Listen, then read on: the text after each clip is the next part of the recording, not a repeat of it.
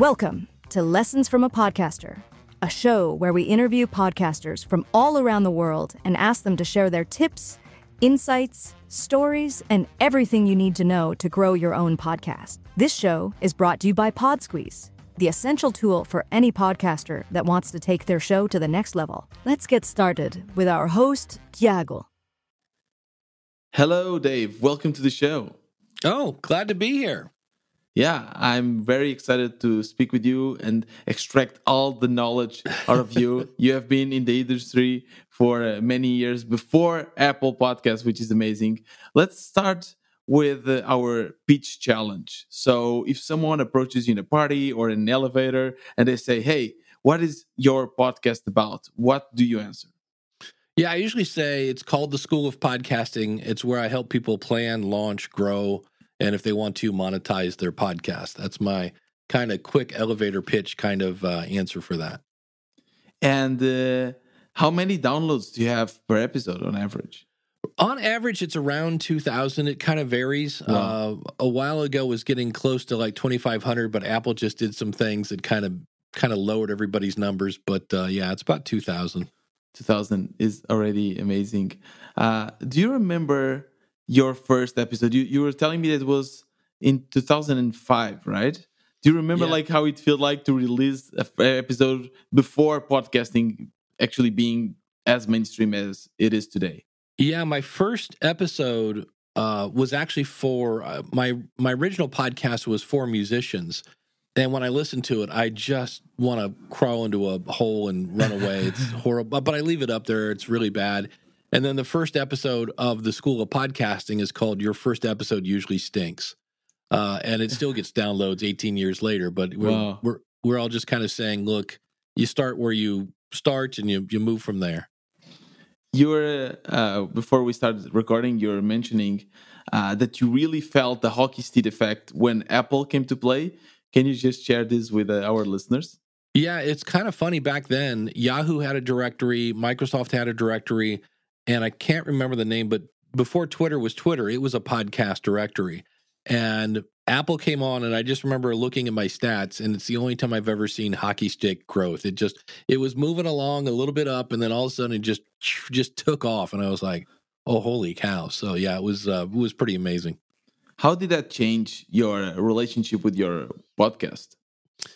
It just, once again, you have this giant, and that's why I always tip my cap to Apple. And it really said, wait a minute, if a big company like Apple is seeing the potential here, then I'm not making this up. Because what really hooked me is I was doing this podcast for musicians. I'd been doing it about 2 weeks.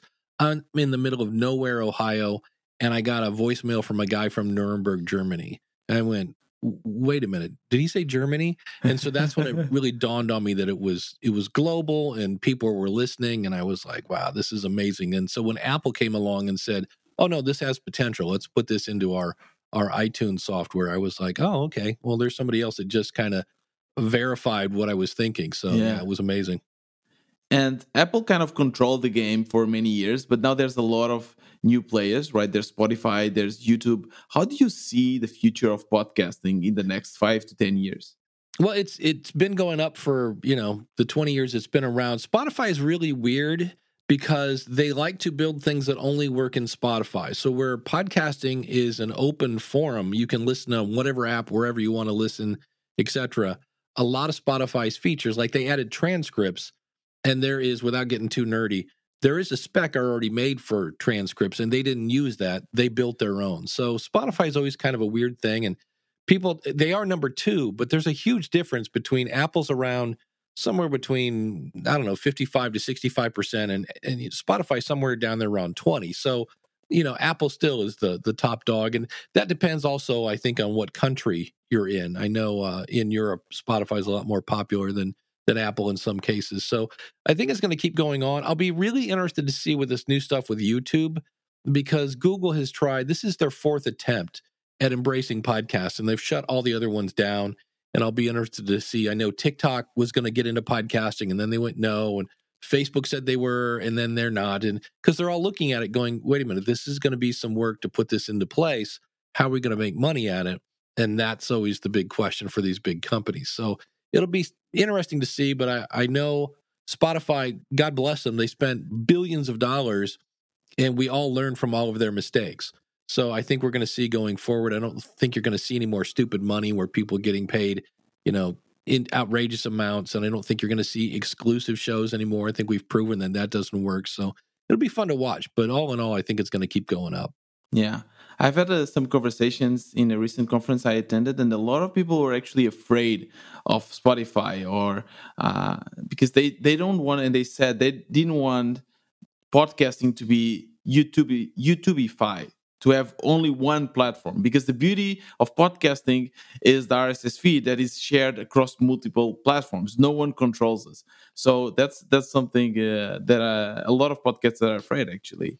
Well, I thought a great example of that was at Podcast Movement, and all the vendors were in the vendor area, and we're all hanging out and learning about new stuff. Spotify was literally way down the hall in an own room, and it was invite only. And I go, that is kind of a classic example of just how Spotify embraces podcasting. But we'll see what happens with them. Look, I love them as a music platform. I love the fact that they just started audiobooks. It's a great place to listen. I have Spotify always has an asterisk. So when they said you can do video podcast, it's asterisk. If you upload a video to Spotify, the video only goes to Spotify, and the only thing that goes to the feed is the audio. When they said, hey, you can play music in your podcast, asterisk, by the way, we have to approve every episode. And B, it's only it's not on the web. It's only on, phones. And C, it's only for people that pay for a subscription. So they don't lie, but they sometimes don't always give you all of the information. Yeah, definitely. And let's continue here in the more technical part. I'm really interested in learning more about your stack. So at the moment, for sure it changed a lot in the past 18 years, but at the moment, what's your stack that goes from idea to production? Yeah, well, first of all, I hang out wherever my audience is. So that's why I love to go to podcasting events. I hang out a lot of Facebook groups and Reddit groups. And, in some cases, I'll go to YouTube and find basically YouTubers that are talking about podcasting. And you go there to read the comments, because that's how you can figure out what your audience wants to know. And when I see something and I'm like, ooh, that would be a good episode, then I use Evernote to capture all those ideas. And then I basically from there, if I need to do research, I'll capture that in Evernote. And when I'm ready, what I do, I used to just come up with 4 bullet points and then talk into a mic, and I don't really script it. The problem was, as I would later write a blog post about it, my show description, my episode description, I would always come up with something else. So I switched that around. I now kind of, because I'm a little ADD, I will write out my show description, because I really need to figure out, what am I trying to say? What's the big takeaway for this episode? And then I boil that down to a couple bullet points, and I talk to my invisible friend across the desk and hit record. And then after, where do you record your episodes? I record my episodes right here. I use Hindenburg for that. I love Hindenburg. I am sniffing Descript for some of the video stuff I'm doing. And I use Ecamm Live for my live shows. I have a bunch of different shows. So I use Ecamm Live for my live streaming, because I'm on a Mac. If I was on a PC, I'd be using StreamYard. But once I record that, I usually do all my editing in Hindenburg. I love Hindenburg because it's made for spoken word, where things like Audacity and GarageBand are kind of made. They have some music tendencies. Nothing wrong with those. You just have to kind of keep stepping over them, because I don't need them. And so from there, it's Hindenburg, and then it's when I put out social media, so many people go, "Hey, episode 16 is out." Well, that doesn't make me want to click on that. So I try to think of the people that follow me on whatever social. I want them to have material to share it with the people who follow them, because those people aren't following me. They, my followers know who I am. They know what I do. Right.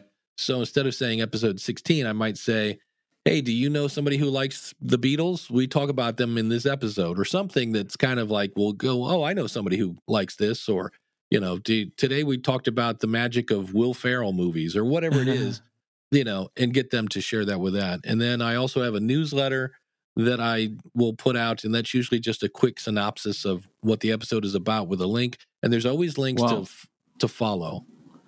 Do you see Pod Squeeze as a way to somehow automate that process and help you write all of these assets? Yeah, what really so once the episode is done, you upload it to Pod Squeeze, and that's where I look at Pod Squeeze as my brainstorming partner. I love AI. I always say AI gets you about 90% of the way there. And so I'll see a title or I'll see a summary and I'll be like, and sometimes I'll be like, that's perfect. I'll just copy and paste. But there are other times when I'm like, that's not quite right. Or I'll see a couple titles and I'm like, ooh, what if we took part of this title and moved it with this title? And I end up with a super title. So I love the fact that Yeah. it sparks my brain into like, ooh, okay, this would be good. And then there's all those, I know you have LinkedIn posts and newsletters and all that stuff. And so I'm often taking not so much all of it, but it's because I know I always laugh when I see the one, I think it's for LinkedIn, and there are just so many emojis. Look, I'm a middle-aged Yes. white guy. I'm not an emoji guy. So, but I will again take that and go, oh, that's a good point. And I love the pull quotes are always Mhm. great. I just was playing last night with the image you can make from those. So yeah, it's a great way to brainstorm and come up with the best way to market it, because that's really it. It's you've worked so hard on the content and Yeah. so many times, and I get it because we're tired, and that's why you end up with tweets that are like episode 16 is out. Yes. And so that's where something like a Pod Squeeze can come in and go, ooh, you know what would be better than that? This. Yeah, totally. And I totally agree with you. We need to work alongside with AI, right? Everyone is kind of afraid that AI will replace us. But no, it's a great tool to help us not only to ideate, but as well to focus on what really matters, which is creating great content. And then the kind of boring part, which is, creating tweets and social posts, we Yeah. can, delegate that to the AI. So that's really cool. Let's shift gears here to something more juicy. I'm interested in knowing what is the most memorable episode, like something that just pops to your head as I'm asking this, something funny, interesting that you want to share with the listeners. Probably the one that I've had some funny times. I remember once I was interviewing someone, and this is when I lived in a different location, but I had a bathroom right outside my door, and I live alone, so all my doors are open. And I'm interviewing someone, and out of nowhere, I still don't know why, my toilet flushes in the middle of the episode. So Whoa. that was kind of weird. We've all made the mistakes of forgetting to hit record. Yeah.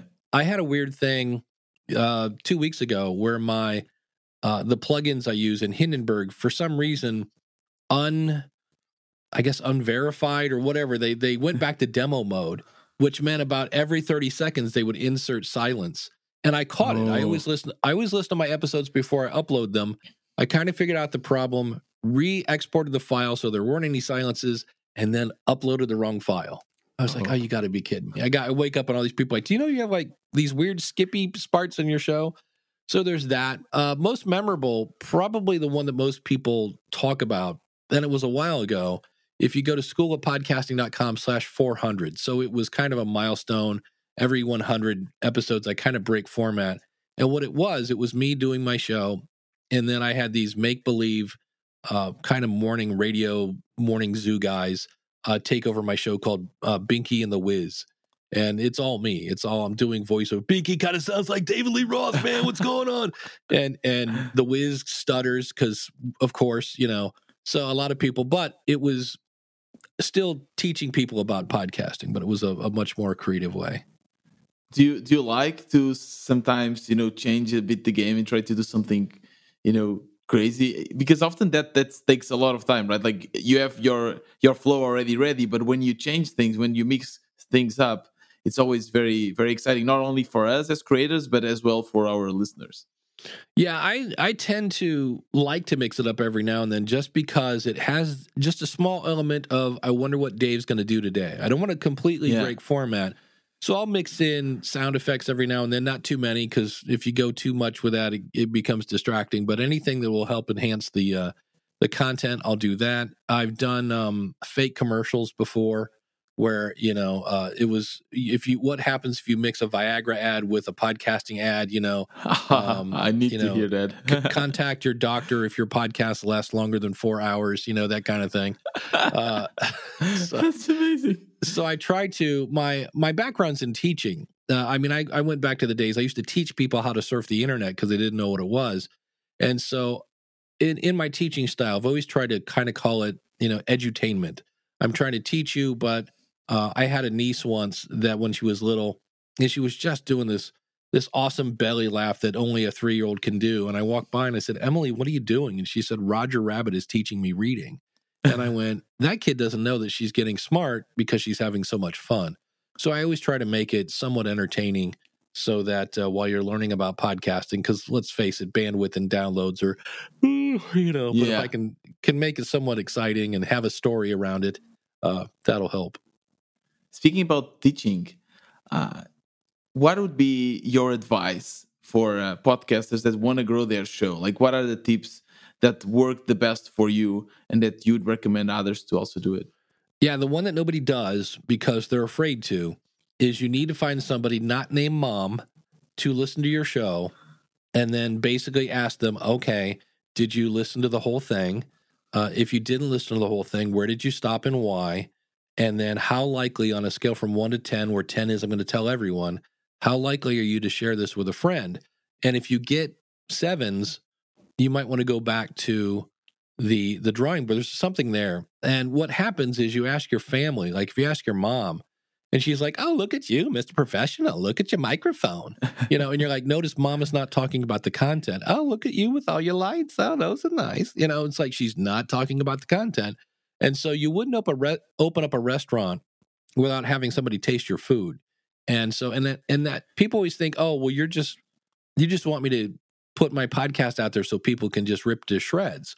And I'm like, no, but their authors have rough drafts. Athletes have preseason, and you just recorded the first thing ever. And I'm pretty sure you might be able to improve on that just a little bit. So you have to kind of have that attitude of like, okay, this is my rough draft. I wrote a book about podcasting called Profit from Your Podcast. And I think it was after the 4th edit, I'm like, well, surely we're done now.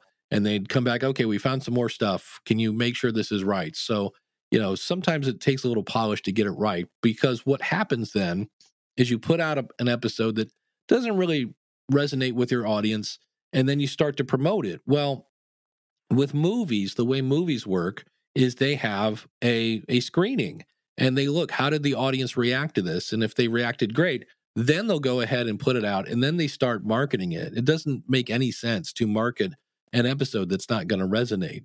Good marketing will never trump bad content. And so that's where people like, true. See, you told, you're just looking for the bad stuff. And I'm like, no, you probably did some things really good, but and it doesn't have to be perfect. But I hear so many podcasts where the title is, how this person makes money with free software. Great. And you fire it up and they're like, hey, it's Jill and Steve. And they start talking about cat videos and French toast recipes. And you're like, wait, where's the thing about making the money with the free software? So, just things like that I can go, okay, I get it. I understand this. If you want to do that kind of like, what's up with you? Just put it at the end, because the title of your episode is kind of the promise you're making to your audience. And the sooner you can get to that, the better. Yeah, definitely. I think people sometimes are afraid to get not so positive reviews, but that's essential if you want to get better, right? So I think that's great advice. Speaking about that, did you ever had any kind of not so positive feedback from a listener, something that bummed you out? And what was that feedback, and how do you kind of bounce back from that? Yeah, well, there are a couple of things, but yeah, I don't think you're a true podcaster till you get your first 1-star review. And mine was a bad commercial for a bad product. That was it. And I was like, and I went back and looked at it and was like, why is he saying this? That's the first thing you have to look at. Does this person have a point? And, in some cases, that person is just not your target audience. I've had people before. I had one guy wrote up almost 2 pages of feedback for a live show I do called Ask the Podcast Coach. And it's a live show. We go wherever the audience wants to go. And he was like, well, I really liked how you did this, but you should be doing this and this and this and this and this. And I go, yeah, this is a live kind of, and I put in air quotes here, call-in show, because people are asking questions via chat. I go, and you should have guests, you should have this, and I'm like, yeah, that's not what the show's about. This show's about giving out free podcasting advice. So sometimes the people that are giving you feedback are not your target audience. And as much as we all want people to like us, some people aren't.